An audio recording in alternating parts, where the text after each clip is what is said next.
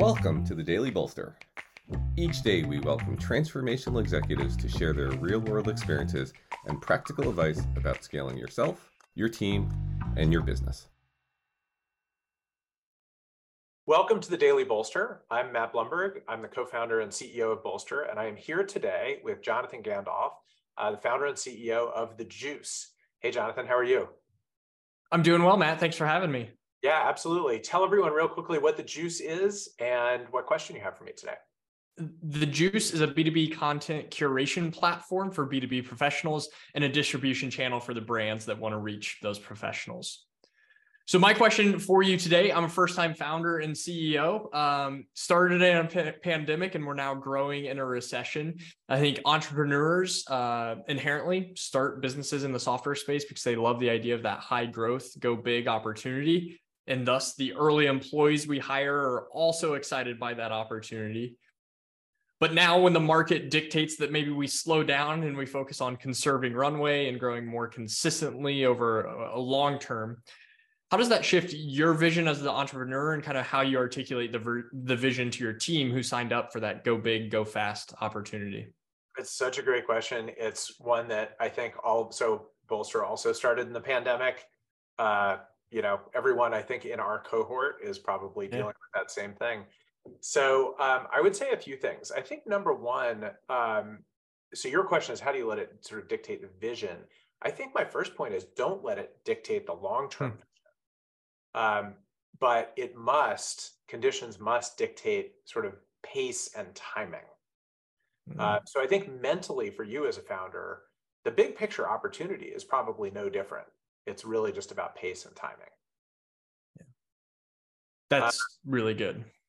So, but that sort of leads to the second thing and the third thing, right? So, and the second point and the third point I would make both have a similar theme, which is you have to bring people along for the ride. So you're right. When you recruit someone to be one of the first 10 people at a startup, they're in the bus with you. You're driving the bus, but they kind of have to know where it's going. So my second point is, you as the founder, your job is to confront the brutal reality, right? Whether that brutal reality is that demand has changed, financing options have changed, et cetera. That's like part of your job, but you have to bring people along for the ride with that. So the things you're seeing in the marketplace, again, whether it's the capital markets or the kind of sales and go-to-market part of the business, you have to make sure that you're bringing people along for that ride. What are you seeing? I just talked to an investor. That's what they said. Man, the pipeline is good, but nothing's moving through it. Whatever that is, sort of, bring people along for the ride with the situation. And that sort of leads to point three, which is the thing you have to do when you marry 1 and 2 together. So 1 is, it's not changing your vision, it's just changing timing and pace. 2 is confront the brutal reality of the situation. And 3 is bring your team along to plan and re-sequence the business with you. So whether you're talking about product roadmap, but you got to do it with fewer engineers, or you're talking about sales forecast and you're going to get all those clients, it's just going to take you longer than you thought. Involving the people on the team in the process of elongating the timeline and the plan while showing that there's still a path to bigness, there's a path to that vision. It's just that the path is a little longer and slower than you thought. I think is sort of the best practice. Like get everyone's best ideas about what do we do first, second, and third, because we can't do them all at once.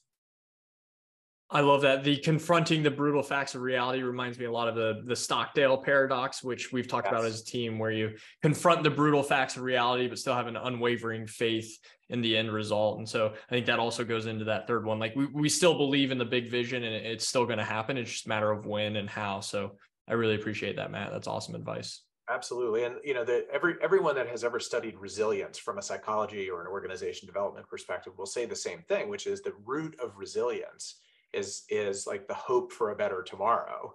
Yeah. And the hope for a better tomorrow doesn't change when market conditions change necessarily. Now, obviously, if the demand for your product goes to 0, that's a different story. But as long as like things are good, you're still on track, just the track just got a little bit longer. As long as you're inviting everyone on your team along for that part of the journey with you. I love that. That's really good. Thanks, Matt.